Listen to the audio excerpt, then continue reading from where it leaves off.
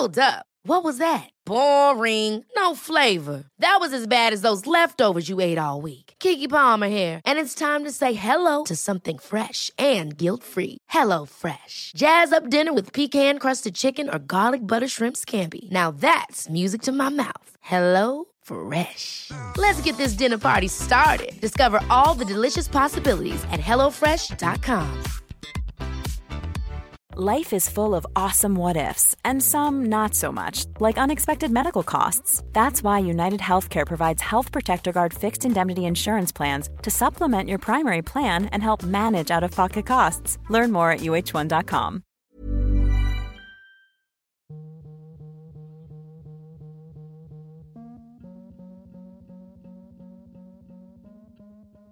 So here we are. Cheers, Amy. Cheers. Here's to drinking coffee and no alcohol. Oh, that's really nice, that coffee. Isn't it? Do you know why it's nice? Hot milk. Yeah, but do you know what milk? It's not Breast booby milk. It's not booby milk, don't worry. It's because they didn't have I couldn't get oat milk, so that's full fat milk. Oh yeah, full fat milk, yeah. And it is very nice when you have a coffee in it. Since I've started having oat milk though, in my tea I don't like normal milk anymore. I only like oat milk, but coffee I can still have cow's milk in coffee. Yeah. But what do you like in tea? Oat milk. Just I oat have milk. oat milk now. Yeah, I like oat milk though. I mean, I haven't noticed any difference with anything yet. But it might take a while. Well, yeah. Yeah. It might take a while. And I have it, like if I go out and they haven't got oat milk, I'll have dairy. I don't have to not have it. Yeah, but I don't ever have, when I go out, I don't ever have a plain milk coffee, ever. Really? Haven't done for a very long time. No. Well, No. And I wouldn't normally have, but just I always run out. Every now and then. I always run out of oat milk. So now you get full fat milk.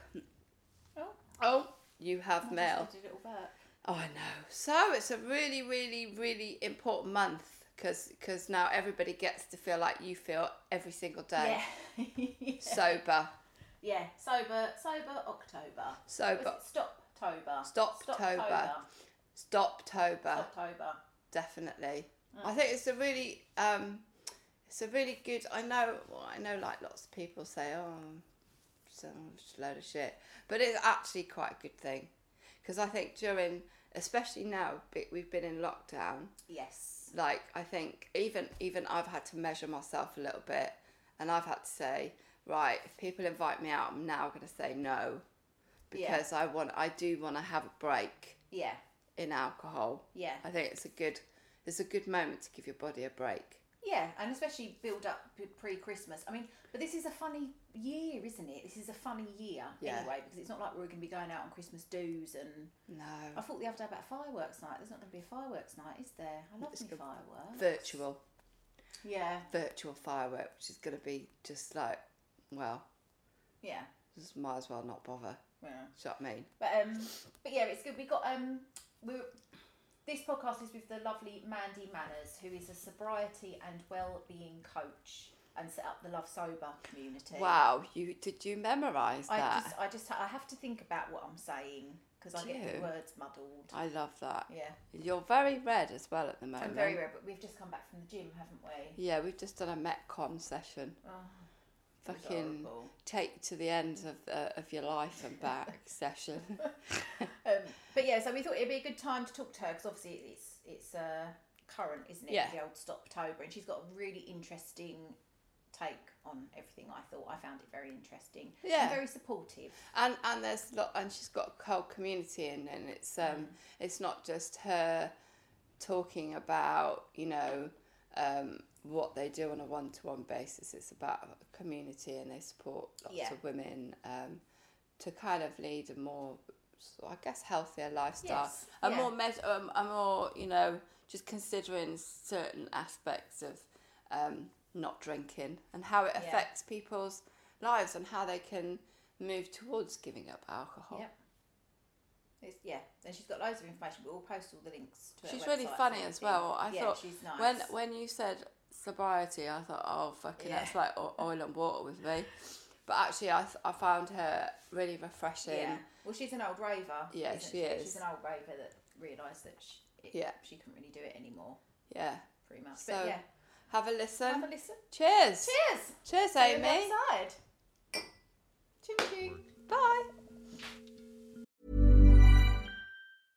Ready to pop the question? The jewelers at BlueNile.com have got sparkle down to a science with beautiful lab-grown diamonds worthy of your most brilliant moments. Their lab-grown diamonds are independently graded and guaranteed identical to natural diamonds, and they're ready to ship to your door. Go to BlueNile.com and use promo code LISTEN to get $50 off your purchase of $500 or more. That's code LISTEN at BlueNile.com for $50 off. BlueNile.com, code LISTEN. Ryan Reynolds here from Mint Mobile.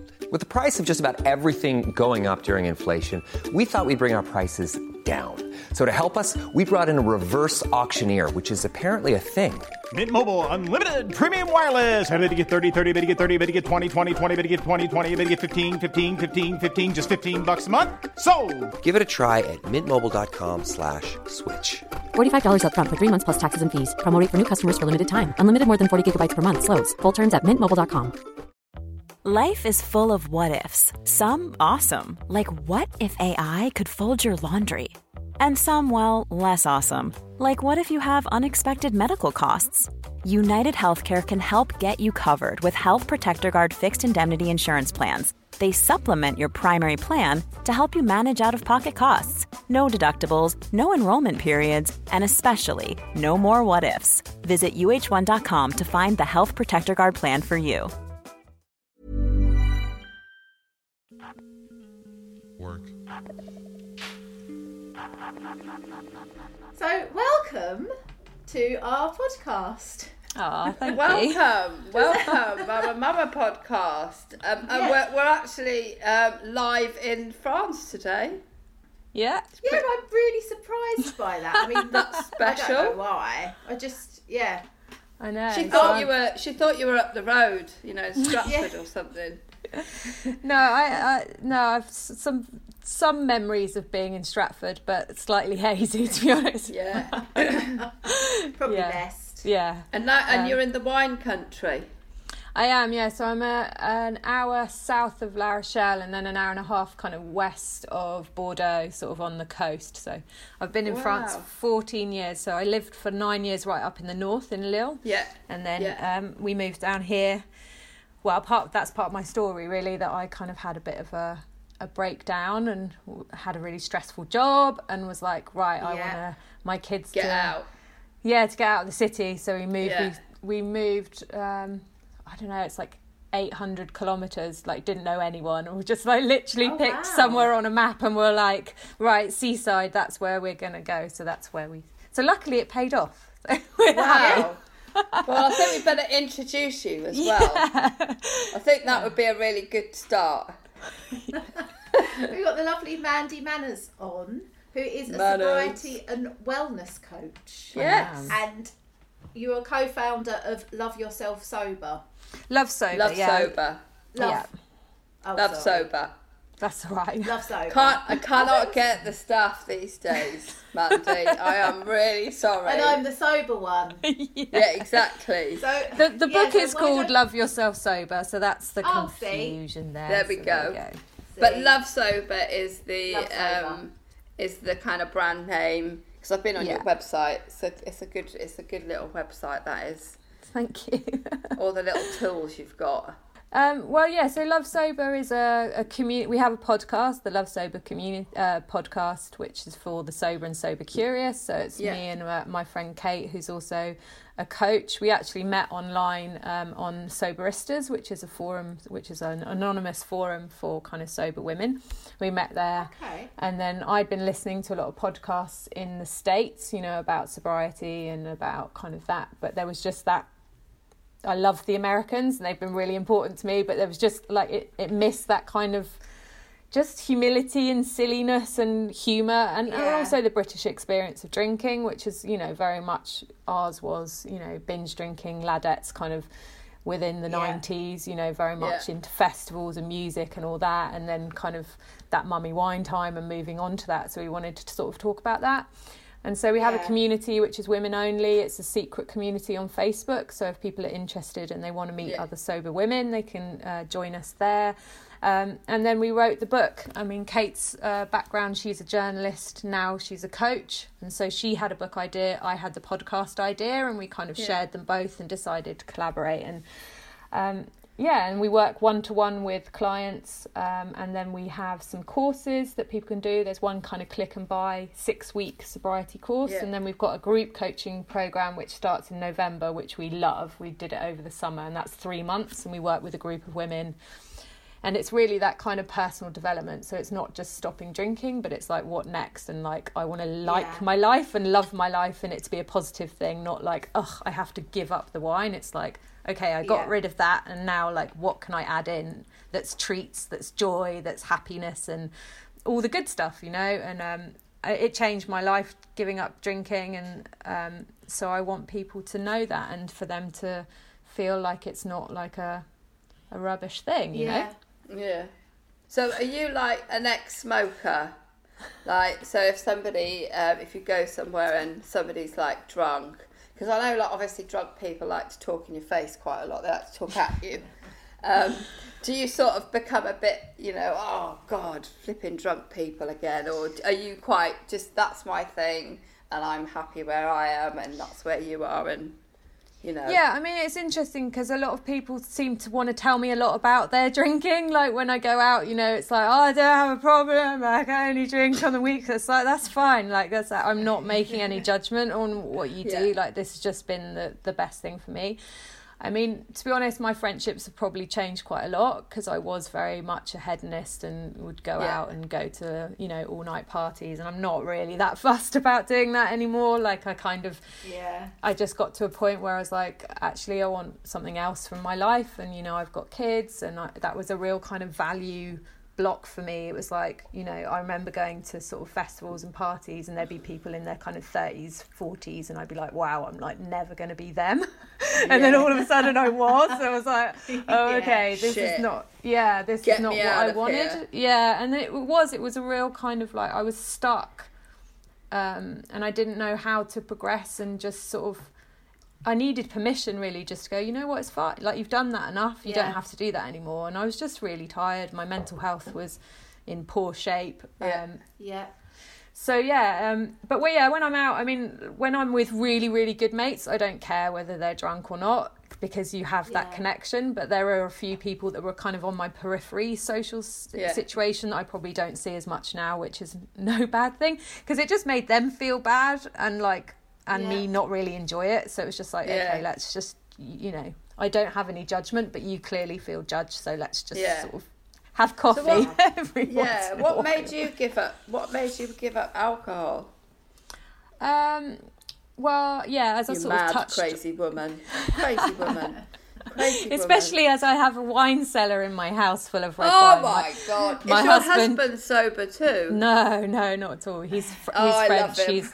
He's I was going to say he's French. My sister's got a French boyfriend, and honestly, the first time I met him, I was like, oh my gosh, he just like drinks alcohol for breakfast. They just they can drink. The volume is what I find quite fascinating. The amount of it.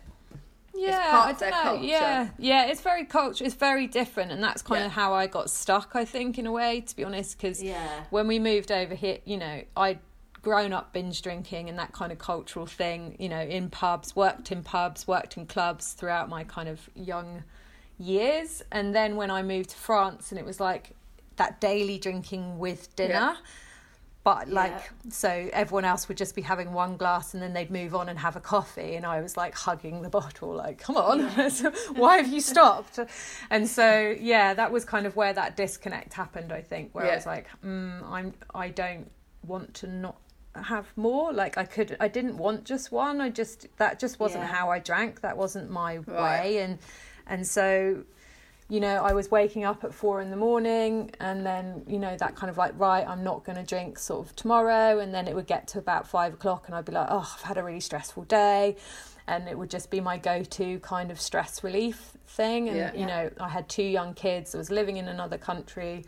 I had gone back to work. I had a really good job. I was working as a professor in a university, you know, so on the outside everything was looking great, but, you know, I was so tired and had no support, and, you know, and so in the end I kind of burnt out, and, you know, I had to sort of change. And then when I started going to therapy and I was like dealing with kind of my depression, went on antidepressants and stuff like that, and then I realised at that point that even though I was like, right, I'm not going to drink, I still was like, by like Thursday I was like, you know, it's not that bad kind of thing. So it was, I mean, it's been a journey. It's been like 7 years now. I've been sober for 3 years, but I did a year, and then my mental health got loads better and everything got better. I quit my job. We moved to the seaside. I was like, you know, it's fine. I can have a glass of wine every now and again, you know. I'll moderate that old chestnut. And it was totally different. I wasn't relying on it in the same way as kind of stress. I wasn't drinking on my own. It was very much more social, but it just still made me feel like shit. And it just always impacted on my sleep, always impacted on my mental health.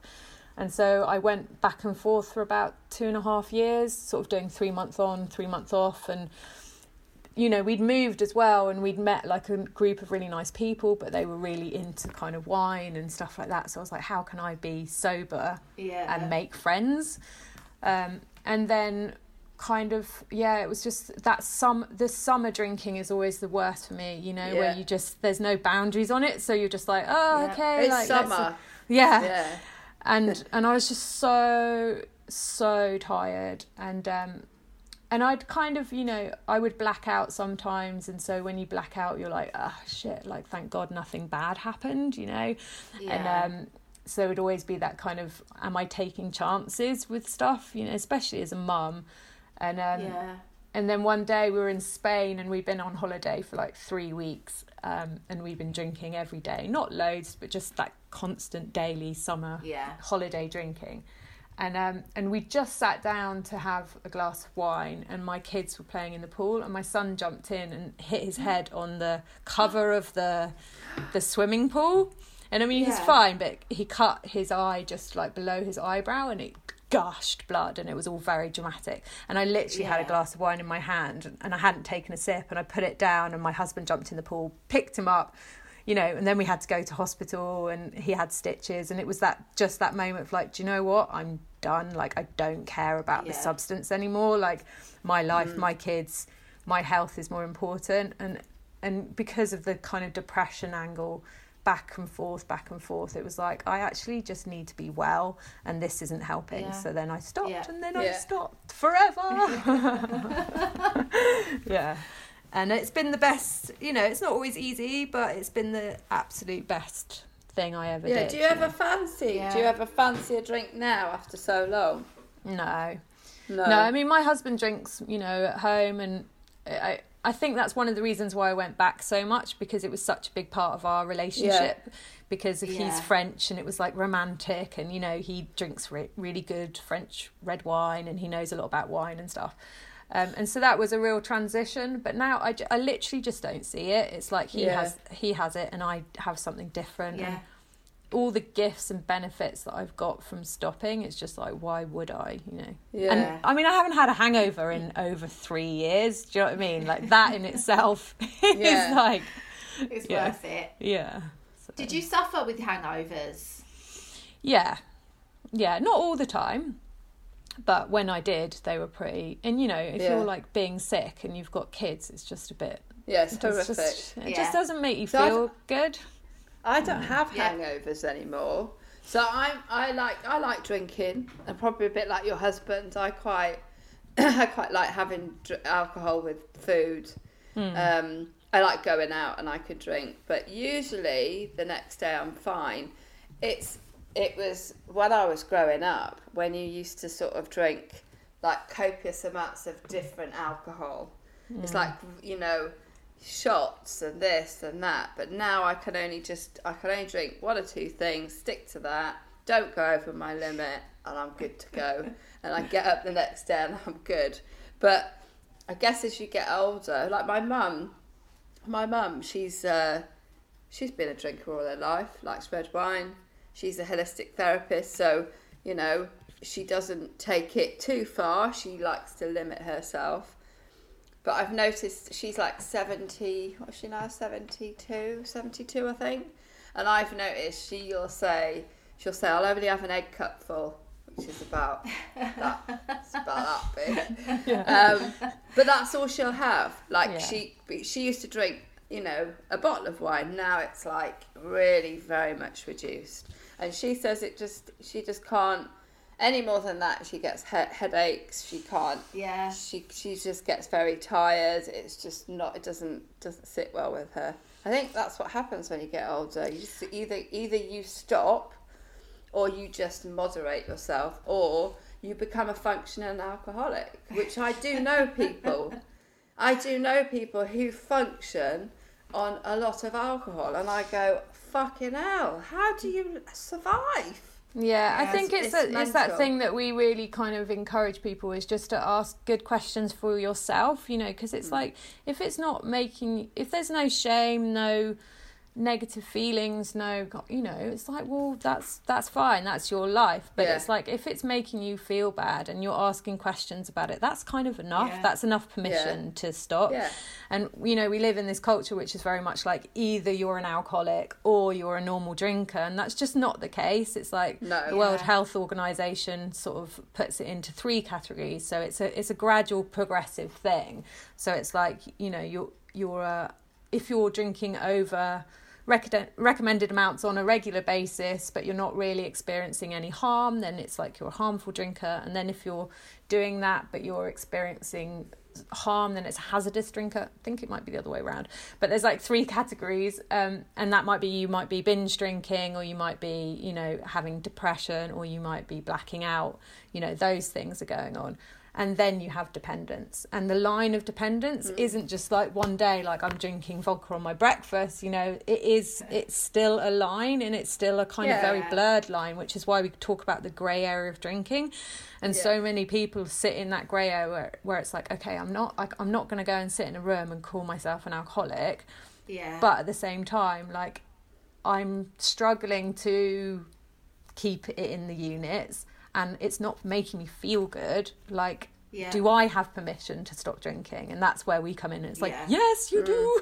You know, and you can have a really happy life without it. And but you know, but I guess for women, I mean, because obviously, like, this podcast is really for Amy, because she's an addictive water drinker now, and a Coke Zero drinker. But she'll tell you about her story, because it is quite interesting. And you know what? We do take the piss out of her, and she takes it on the chin, bless her. But the only thing that worries me more than becoming a functional alcoholic is I had breast cancer at 39, and there was no reason for me to get it. I don't have a gene. It's not hormone related. So there's something that triggered cancer in me, and they have, and they did say, you know, it could be alcohol when you were younger, and that kind of, really? You know, when alcohol and female, because it turns to sugar, alcohol, females, cancer, it's a massive link. There is a massive link, and there are studies, but there's not loads of in-depth studies about it. But breast cancer and excessive drinking is a massive risk. Yeah. I'm not a doctor, just like to say, not a doctor. Yeah, and I think it is that thing. It's like, you know, you do what you want if you know what you're doing, and it's like we live in a culture which is so sort of alcohol-centric that it's like it's just the normalised thing to do, that we just don't ask questions. I mean, I never, ever met anyone that didn't drink until I was about 27, you know, and it was just like, why would you ever do that? It's like the boringest thing. And I had no idea like what alcohol does to the brain, you know, the neurotransmitters of like anxiety, depression, cancer links. I had no idea about any of that. But even more than that, like, you can know all the facts, but it's the emotional connection. And so if you're only ever seeing messages that is like, you can't have fun without me, you know, you can't bond with other women without me, you know, I'm important to your relationship, like, you're a mum, you need to drink, like, all that messaging that we're sent all the time, that emotional drive is even stronger than any facts you're going to get. And that's why it's like, come on, let's just tell sort of honest stories about booze. And it's like, it's fine for some people, but it's not for others. So let's just be honest about what it is and let people know. You know, you have the tiny little thing about don't drink when you're pregnant on the bottle, but there's nothing about mental health, and it's hugely connected to mental health. So it's like, it should say, do not drink if you are depressed, anxious, you know, or a mum who has postnatal depression, or, you know, have a cancer risk, or, you know, and it's like, then you make an honest choice about what you put in your body. It's a drug, isn't it? It's a drug it's a drug like sugar. It's a legal drug. And I think that, you know, I think looking at it in another way, you know, you're told you can't smoke cannabis because it's illegal, and yet we can get so blind drunk, fall over, knock ourselves, drive a car, knock somebody over, and that's like, seems like it's not acceptable, but it's on that path of, well, it's legal. And that's, I mean, that's because that really helped me, that whole stuff, because I'd been such a rebel growing up, and I was like, you know, how am I going to connect myself to sobriety? It was like, you know, because sobriety needs a bit of a rebrand, and that kind of that really, Amy's not it. that really helped me, because it was like, you know what, actually, you know, governments have got massive kind of connections with alcohol brands. You know, yes, like, let's look at illegal drugs that we're not supposed to do, and actually the harm ratios of what's going on. And also, you know, they changed the kind of rules of alcohol related, so now it just says alcohol specific deaths. So when you look at sort of statistics, they're really low in comparison to France, for example. And I was like, hang on, this doesn't make any sense. And actually what they've done is they've taken out, it's only specific, so it's only so accidental death, cancer, all that, they've taken it out, because it used to be alcohol. Seriously? Alcohol related deaths. So if you look at, in France, it's alcohol related deaths. So then you've got like car accidents, loads people of stuff. falling over. You know, a friend of the stairs. a friend of mine, you know, fell off a roof when he was 19. You know, that stuff happens. You know, and so the British government are quite sneaky about how they present alcohol. Well, look at what's happened now. You know, we're in a pandemic. The first thing they do is open the pubs. Yeah. You know, it's money. It's pure profit. Yeah. But just going back to what you were saying, I've always suffered terribly with hangovers, and I'm a binge drinker. Alcohol affects me really quickly. As soon as I have a mouthful of wine, I'm in it. Pissed. So, and then I'll drink until I either start throwing up or I have to go to bed because I can't keep my eyes open anymore. But I always suffered awfully with hangovers. Like, I'd be sick all day. Sunday, I never saw a Sunday because my head would be down the toilet all day. Really bad headaches.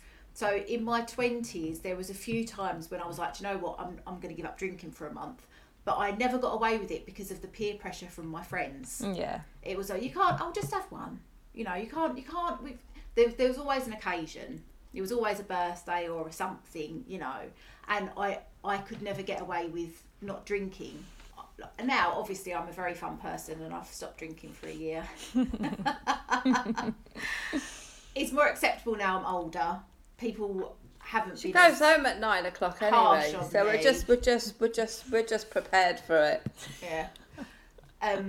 But even though I hated my hangovers, in a way, I'm thankful for them because I've always been aware of the damage that I've been doing to myself through drinking. Like, my ex-partner, he'd wake up in the morning, he'd be cooking a fry-up, you know, at 9 o'clock. I'd be throwing up all day, he'd be doing whatever. It never affected him like that. But I don't want to say too much about other stuff, but I was aware of the fact that I had to stop. Yeah. But he hasn't. Do you know what I mean? And I think so in a way I'm grateful for the hangovers.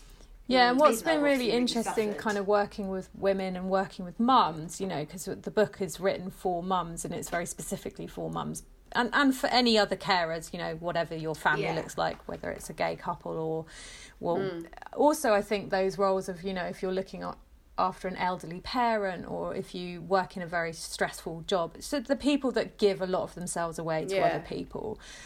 And you know, some of the women, we were having a chat about it in the community the other day, and some of the women were saying, you know what though, when I had a hangover, it was my excuse to stay in bed. It was like legitimate for me to rest. And that's such an interesting thing, because it's like what we need is rest. Like what we need is downtime, but we don't give it to ourselves. And so there is this crazy sort of thing. It's like, well, it might be hell to be hungover, but at least I get to rest and people leave me alone. So then you're looking at boundaries, you're looking at like how we are in our families, and you're looking at like, you know, where's my role? You know, when do I get to say no? When do I get me time? You know, when can I do self-care? And those are really interesting questions, because then you're getting to the heart of it. So it's like, you know, the drinking is just, and that's why there's no blame, no shame. You're just doing what you knew before you can find something better to look after yourself, you know? And that's was for me. It's like I was on my own. I didn't know any better. I didn't have any self-care support. I didn't know how to look after myself. You know, I had quite a lot of trauma when I was 18. So I've been holding a lot in me, a lot of shame, a lot of fear, a lot of worry about what other people thought. I was completely kind of obsessed with being this perfect mum, you know. And all that was the perfect storm. And it's like, there's no shame in that, you know. And I own all that now. And I've had to learn other ways, but when you start to learn, and you know, and that's what we try, the book's supposed to be really practical, so you can dip in and dip out. And it's like, well, what's going on? I'm super angry. It's like, okay, well, how should we get that out so you're not holding it in you know? And how can we like make sure you've got rest in the day, you know, like take breaks. I mean, that was what was great about being a smoker. I don't smoke anymore, but that's probably my one thing that if it wasn't bad for you, I'd go back to. But it was like I'd rest, you know, you could be at work and it's like I'm just popping out for a cigarette, and you take like 5 minutes to actually stop, and you're doing breathing, which is really good for your, you know, nervous system regulation and all that stuff. So it's kind of looking at those really practical things and going, right, what's going on is you're so overwhelmed by the end of the day, and you've been like managing everyone else's needs and putting yourself last. And we're told that narrative of mums, it's like to be selfless, and it's like that's a really fucked up concept, you know? It's like we need to look after ourselves, and then we can be there for other people. And you know, and so I think that's what's happened with mums. It's become that go-to thing of like, right, I've done the day, and this is my treat, and this is my me time. And it's like you can actually, it used to get to like 5 o'clock and I'd be like, it's wine, time for a glass of wine. That was my that was my, I can relax now, I can breathe. 100%. And it's marketing's geared towards that. They know. I've never I mean, I think like during lockdown it's probably heightened people's sense of like urgency to have a glass of wine, probably because, you know, they've got kids at home, they've got partners at home, they've got, you know, caring responsibilities, so there's probably a little bit more of that, you know, 5 o'clock and you get it. But what do you think of Stoptober? Because now they've got a bit of a flexible offer, haven't they? Yeah, well, they actually, and a friend of this is talking about other people's opinion. A friend of mine who's, you know, had a really, really traumatic year and has stopped drinking, and it's huge, like, big up to her.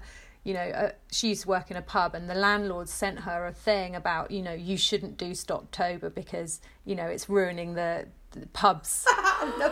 You know, so it's just like, okay, let's deconstruct. Yeah, so it's like deconstruct here. Like, A, you know, this is a really good thing for her. B, like, are you that narrow-minded that a pub is only about selling booze? Because that's actually quite immoral.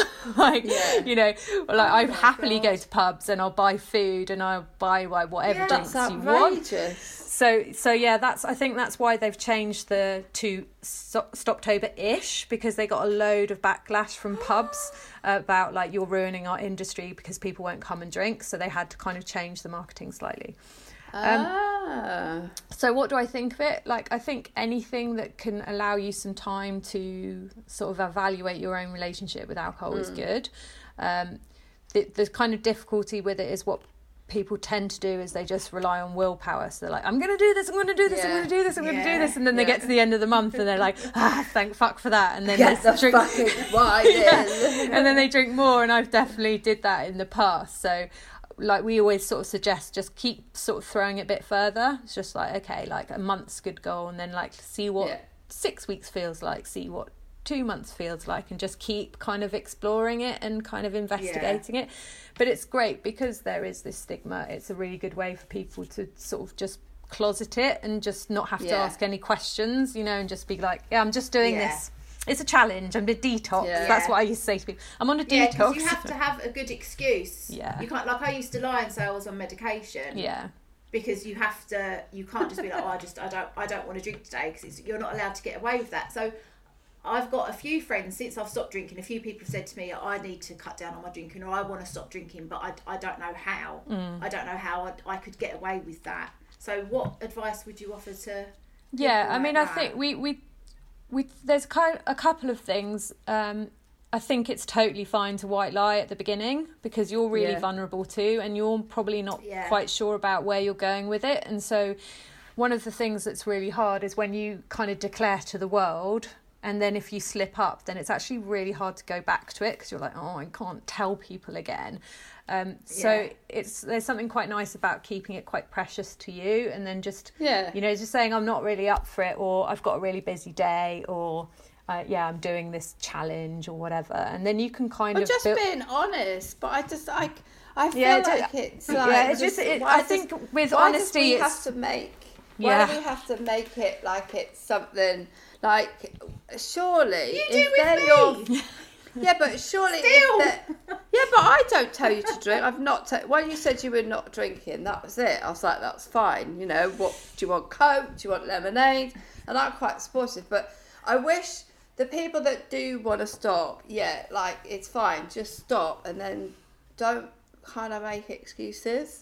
It's fine, but I mean, in an ideal world that would be it, but we're just not there yet, you know. And I think what's going on in people's head, it's like, for them it's a problem, like it's really complicated in their head. Like they're like, are you going, you know, because they've got all these messages like, you won't love me, I'll be alone, I'll be really boring, I'll be rejected, because that's what we get told. Like alcohol is the place of social kind of engagement, so it's terrifying. So just keeping that kind of like, because what happened to me was like, I'm really proud, rah, rah, rah, you know, and then I go to a party and someone would like, you know, come in for me. It's like, well, why aren't you drinking? And then I'd be like, because I don't really want to. And they're like, but just have one. And I'd be like, well, it's because I got depression. And they'll be like, yeah, but you can still have some cider. That's not strong. And I'd be like, well, you know, I've got PTSD, you know, and then I'm telling like my whole story to someone that's quite random at a party, because I feel like attacked and I want them to stop. I'm just say, like, I'm not drinking, give it a fucking rest. Stop. You're not me, I'm not you, and that's I think a good technique, which was a friend of ours, she's another coach, and she uses a traffic light system. So it's like, in your life you've got, you know, your green people who are your super buddies, that they'll love you whatever, and those are the people that you can be really honest with. And then you have the red people that are like, they'll never get it, and they'll always kind of question you. So them, you just don't tell them anything, you keep it really kind of bland. And then you have the orange people, where it's like, okay, I want them to be part of this, but I'm not quite sure. And we always sort of say at the beginning, just keep them in the red, you know. And then when you feel stronger a couple of months later, then you can come out and be like, you know what, like, actually it was a bit of a problem for me, or, you know, I just don't enjoy it anymore and I want to stop. But it's just that thing of really protecting yourself, because you're super vulnerable at the beginning. It's terrifying. Yeah. It's like, everyone's going to reject me and I'll never have any friends anymore. And then you go to a party, everyone's like, come on, you're really boring. And you're like, oh my God. You know, so. We've got quite a few people. I mean, I know quite a few people that don't drink. And I mean, in our circle, mine and Amy's, there's another lady who doesn't drink. And it's just like it's like the people that are vegans, or the people that eat meat, or the people that, you know, are wheat intolerant, and then the people that don't drink. They're all kind of, we're all something, but it doesn't actually mean anything. No. It doesn't. Yeah, we're getting there. I mean, it doesn't affect you as a person. I think that's the really important thing, to really hammer home to people is that it is you as an individual, it's how you feel. And you shouldn't be made to feel guilty. But then it's more acceptable when you're older as well. Like now we're older, people don't care as much. And we're not going out as much as we did when we were in our 20s or 30s. But I think when you're younger, it's definitely more of an issue. Yeah. And if people take it personally, like if I said, I'm not going to drink tonight, my mates were like, but why? Like I was offending them. And it's like, it's nothing to do with you. I'm still going to have a nice time. I mean, and that's something we kind of advise, which is kind of a weird thing, but this is just the way it is at the moment. But it is kind of, there is a bit of reassurance for other people. You know, like with my husband, I had to just be like, look, you know, you can do what you want. This isn't about you. This is just about what I need to do.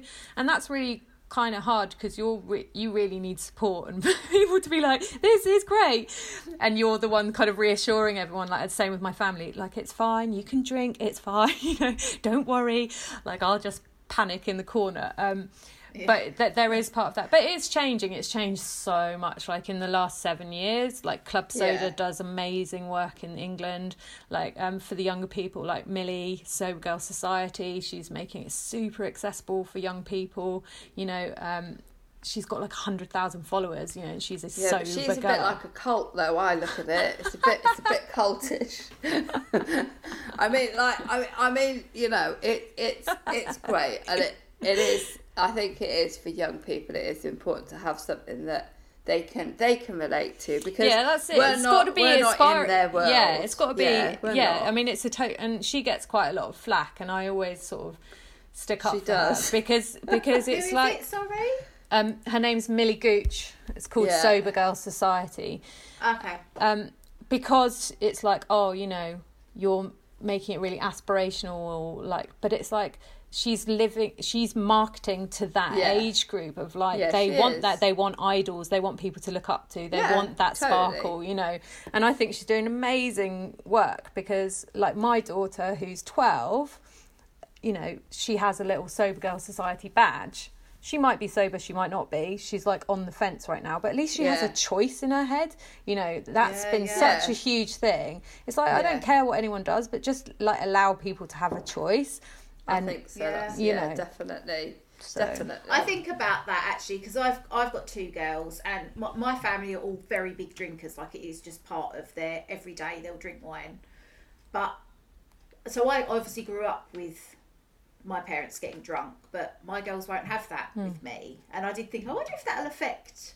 I mean, obviously, I'm completely expecting them to go out and get drunk as teenagers, because that's what teenagers do. But I did wonder if that will have an effect on how they view alcohol and their relationship with alcohol, the fact that they've got a sober mum. But they've in your unit, in your family unit, they have grandma and granddad and aunties who drink a lot. So although you don't drink, which is obviously a positive influence on how they view their mum, and I guess all the things that you do because you're not hungover. But they're very used to seeing people drink, so actually, they might be a bit more responsible.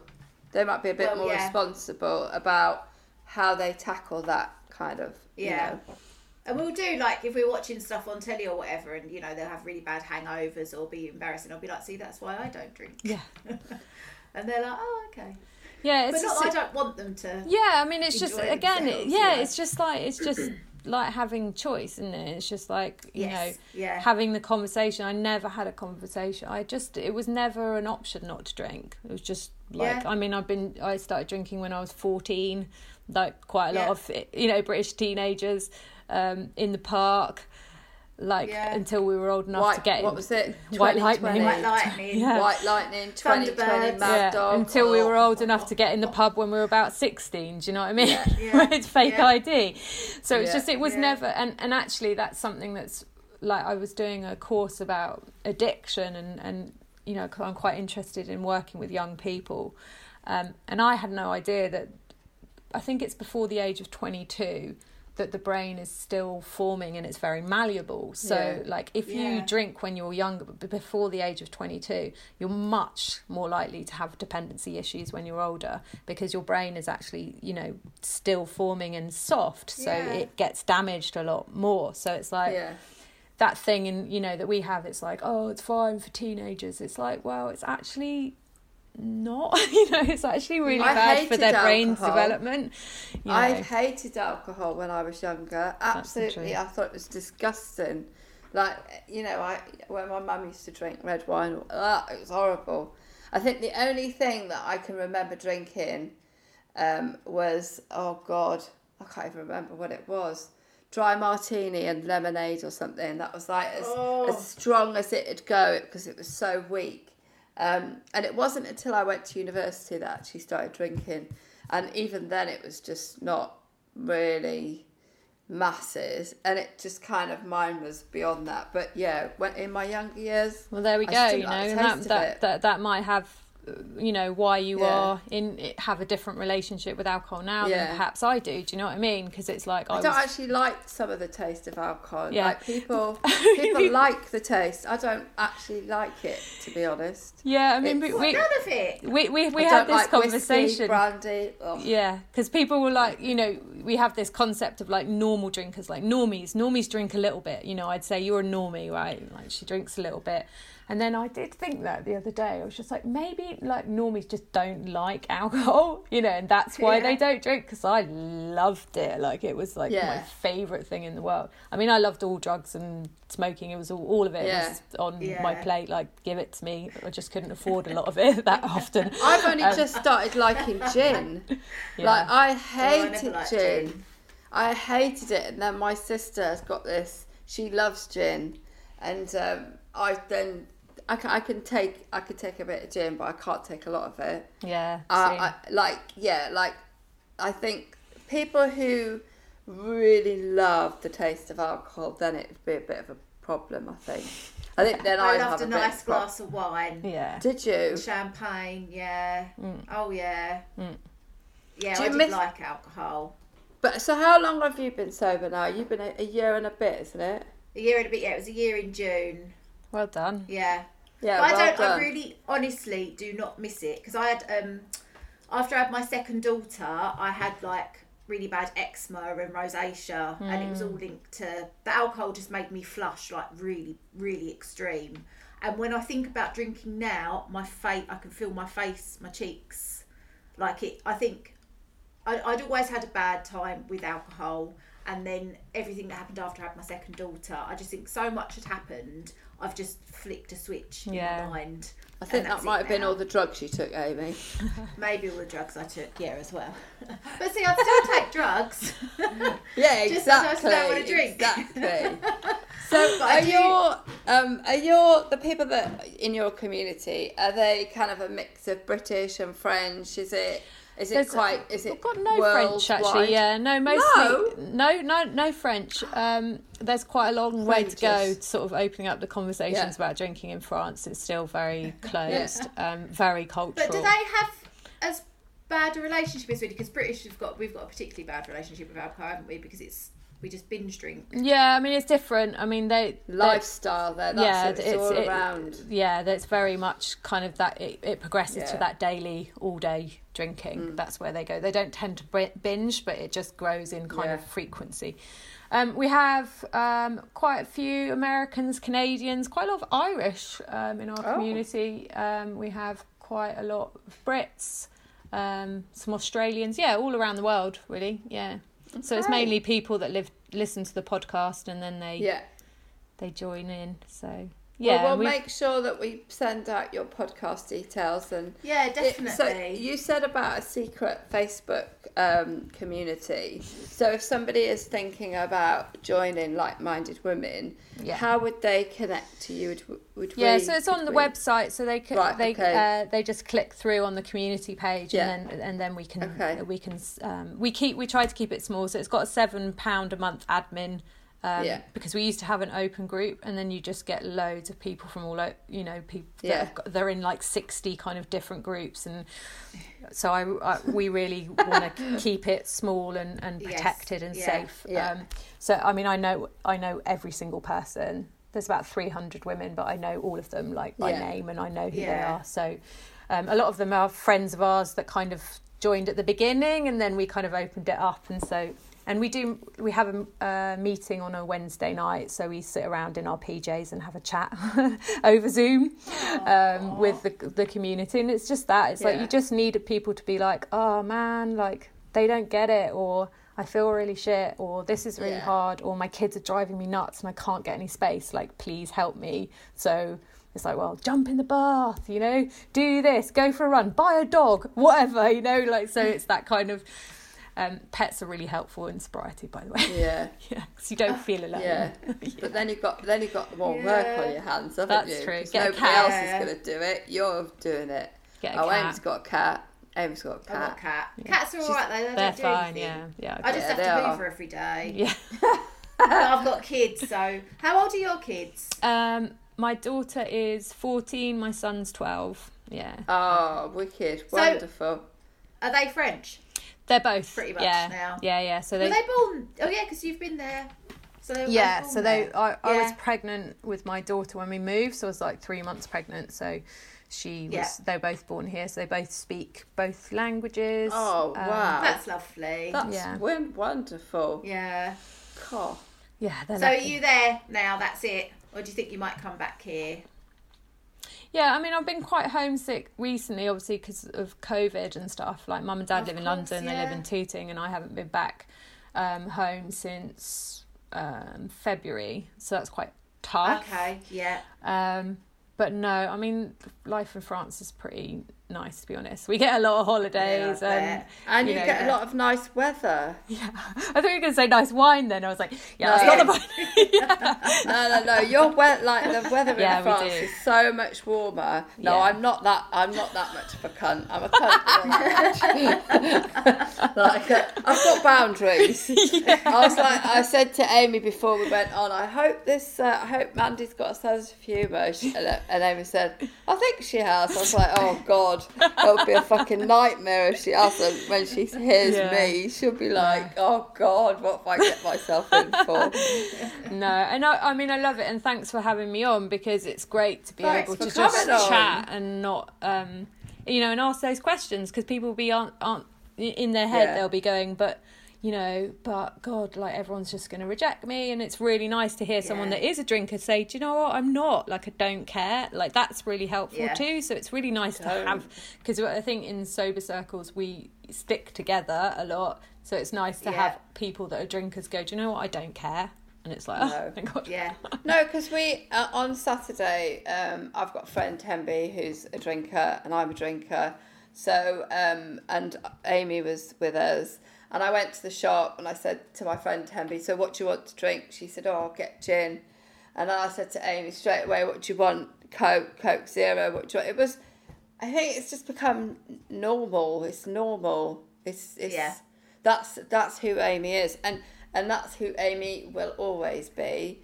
And that's the same as the other friends that I've got who are non-drinkers. Yeah. And I think that's really, I think maybe from this conversation, I do take the piss out of Amy, and she does take it on the chin, bless her. And I don't think I'll ever stop that. But I will probably take my time with that, because I think it's important to encourage her to continue. Because she I think a little bit of Amy's problems are control as well. So she tries really hard, and I think that it's a good thing. It's a good thing not to drink. It is a good thing. But the weirdest thing, because I get a lot of people saying, how have you done it? But I don't know how I've done it. It's not an effort for me, because somewhere in my brain I've decided that this is the right choice, and I feel so much better. She needs to give up sugar. I need to give up sugar. I'm a single mum. I have anxiety when I'm hungover. I can't deal with my kids when I'm hungover. I really enjoy going to the gym now. I wouldn't have... There's so many negatives if I was drinking, and there's so many positives for not drinking. For me, it's not a big thing, because I'm better off not doing it. She still can't remember anything. It's not an effort. She can't remember a fucking thing. I still fall over all the time, so I was used to blame that on my drinking. So it's actually not... They call me Bambi. Because usually every time I drink, I've got a problem with my legs. They just don't stand up properly. Yeah, but I think that's the absolute key. What you said is, like, when you can because you know, a lot of people go in with this kind of willpower, and it's like being on a diet, right? When you're like, right, I'm not going to do it, I'm not going to do it, I'm not going to do it. And that's really hard. And at some point that willpower muscle is going to, you know, get tired, and you've got all the other things going on. Like, I'm not going to phone my ex. I'm not going to, you know, watch Netflix at night. I'm not going to do this. I'm not going to eat ice cream. Yeah, exactly. Yeah. And so at some point that's going to give. And, you know, and if you've had a relationship with alcohol, then it's going to be really easy just to fall back into that habit. But when you start to think about all the benefits, and you can really see like, oh my God, I'm getting to do this. Like, I'm not tired. I'm not doing this. And that's what the book's kind of trying to do, is just be like, this can be a really, really good positive choice for you. And like, patience with the kids. I'm so much more patient with my kids now. Like, I've got loads more energy. I'm more fun randomly, because I was so in control of my trying to not drink, and all that's gone. And now I'm just like, can be really silly, because I'm not trying to prove something all the time. And when you can get that and that make that flip, and just like, why would I? You know, that's the golden sweet spot. You're like, why would I, when it's provided all this sort of great stuff, and I don't have to do all that really horrible stuff, like puking in the toilet, which is just... Well, you're just living your life, aren't you? You're just absolutely living your life like, it's like, you know, it's no biggie anymore. Yeah. And I think we do put a lot of... It's like an elastic band, isn't it? You keep pulling it. Sometimes it's going to just fucking burst, and then that's it, and then, you know, you're gonna have lost it. And that's what's happened to a lot of people in COVID, I think, you know, because it's like a lot of people... I'm so glad I'm not drinking, because I would have been awful if I'd have been drinking during COVID. And that's it. That gives me goosebumps, because you know, I know that too. It's like, I'm so glad I'm not drinking through COVID. I've survived. Yeah, well done. I survived. But you can. You're all right. Yeah, I know. I wish I could just have one. But I don't. I definitely don't go to excess. At all. And I never want to, because I do know friends who drink a lot, and it worries me for them. So I'm on kind of your side on that. It worries me, because I just think you just don't know what might happen, and it's not to say it's gonna happen. Because in my situation, I honestly believe, and this is quite weird, I do think my alcohol, what I drank, quite possibly could have been a link to cancer. It's the only explainable thing that could make rational sense to me. Nothing else makes sense. So I'm very careful about my drinking. And I think, you know, maybe in the future it might be that I don't drink. It might be. It might be that. And that's a good thing. And I mean, there's been some really dodgy kind of campaigns by alcohol brands for Breast Cancer Awareness Week and stuff like that, and that's just so messed up. Because it is, my dad's the same. He's, you know, he had bowel cancer, and so his drinking's changed, because he, I mean, you've got a reason, you know, there's something, there's kind of a motivation there to be, you know, so that's what, a bit more measured about it. And I think if you've never crossed over to a dependence, or you've never had like that toxic relationship, then you can pull yourself back. But I think what people hear quite often, if they are in that kind of dependence, it's all a bit grey and not very pleasant. As soon as they hear someone that can moderate, they're like, oh, that must be me. And it's like, when it's soured, it's soured. It's just, you're done, and you will benefit from being sober all the time, because it's just that constant head fuck of like, shall I, shan't I? No, I won't. Oh, I did. Oh, now I feel shit about myself. It's just so like depressing. It's so hard on your self-worth. It's like, I'm going to do this. Oh, I didn't, you know, and I can't believe I said that to that person. You know, and when you can free yourself from all that, and just it not be in your vicinity anymore, and it's gone, it's like, that's great, you know. At least Amy's not going to do a lap dance drunk, is she? Exactly. You know, that's a plus point, isn't it? Exactly. I won't flash Thanks so much, Mandy, for coming on. And we'll post, it's Love Sober. What's the book And called, Amy? We'll post everything. Love Yourself Sober. Good girl. The book is called. Good girl. All right, thanks, Mandy. Thanks, Mandy. Bye-bye. Take care. Bye. Yo! Yo! professionals now, aren't we? We're not drunk. We're sober. I haven't been drunk for over a year. That's amazing, isn't it? I haven't been drunk for over 12 hours. But with me, I'd have one drink and I'd be drunk. Do you know what I mean? So it was always, like, I'm just a massive lightweight. That's why it probably affects my skin and stuff so much, because I've just got my blood vessels are too. My gosh, I'm just looking outside and it's absolutely throwing it down. This is what happened last Friday as well. Yeah, it is. It's to do with Friday rain. Friday rain. But yeah, I really enjoyed talking to her, because it's, for me personally, I've not felt like I've needed to be supported in what I'm doing, because I'm doing it because I want to do it, and I've really not found it hard, because I just think I got to, this has been 15 to 20 years in the making. Do you know what I mean? Like I felt for a long time that I needed to stop. So I thank God I have just found it quite easy, and I don't feel like I need to talk to people about it, because I'm doing it and I'm all right. But I can remember how hard it was when I wasn't ready. Yeah. And I think I would have really benefited from this. And actually, I've a couple of people have talked to me about, you know, alcohol drinking, and I have talked about you and your journey, and I have said, you know, if you need like some like help, or if you need somebody to talk to, like, I can hook you up with Amy. Yeah, I'm always happy to because talk I think about sometimes it's like, if you know a person that's given up alcohol and they've managed to change their life for, you know, in a good way, then I think that's a good way to look at it. It's good for people to understand that, because sometimes it's like the change is so hard. Yeah, you can't imagine life without alcohol and going out and drinking. So I suppose it's good to know that it actually it can happen, and you can feel so much better for it. Yeah. And there are lots of people out there who don't use alcohol in a kind of in a cool situation where it's a crisis moment and they're just drinking all the time. There are people out. I'm quite measured about my alcohol intake, but I would like to do a length of time without alcohol. I would like to do that. Well, do it. Yeah. No, I know. You, is there? No, there is. Engagements. Well, yeah, that's it. Yeah, there's always a reason. But you know, what was that? I don't know. But was that your dick pics again? Yeah, that's it. Enjoy it. And get in touch if there's anything you want to chat about. Love Sober. If you just, they're on Instagram. But we'll post it out. Love Sober, but we'll post it out. But if you just look for Love Sober. Yeah. Yeah. All right. We'll enjoy and see you next week. Work. Bye. Bye.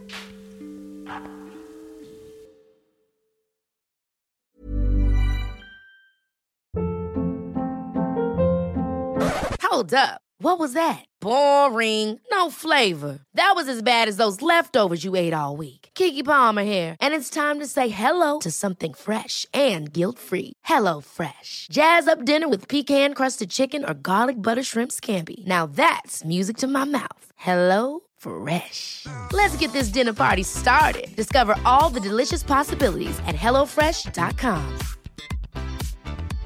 Imagine the softest sheets you've ever felt. Now imagine them getting even softer over time. That's what you'll feel with Boll & Branch's organic cotton sheets. In a recent customer survey, 96% replied that Boll & Branch sheets get softer with every wash. Start getting your best night's sleep in these sheets that get softer and softer for years to come. Try their sheets with a 30-night guarantee. Plus, get 15% off your first order at BollandBranch.com. Code BUTTERY. Exclusions apply. See site for details. Hey, it's Paige DeSorbo from Giggly Squad. High quality fashion without the price tag. Say hello to Quince. I'm snagging high-end essentials like cozy cashmere sweaters, sleek leather jackets, fine jewelry, and so much more. With Quince being 50 to 80% less than similar brands. And they partner with factories that prioritize safe, ethical, and responsible manufacturing. I love that. Luxury quality within reach. Go to quince.com/style to get free shipping and 365-day returns on your next order. Quince.com/style.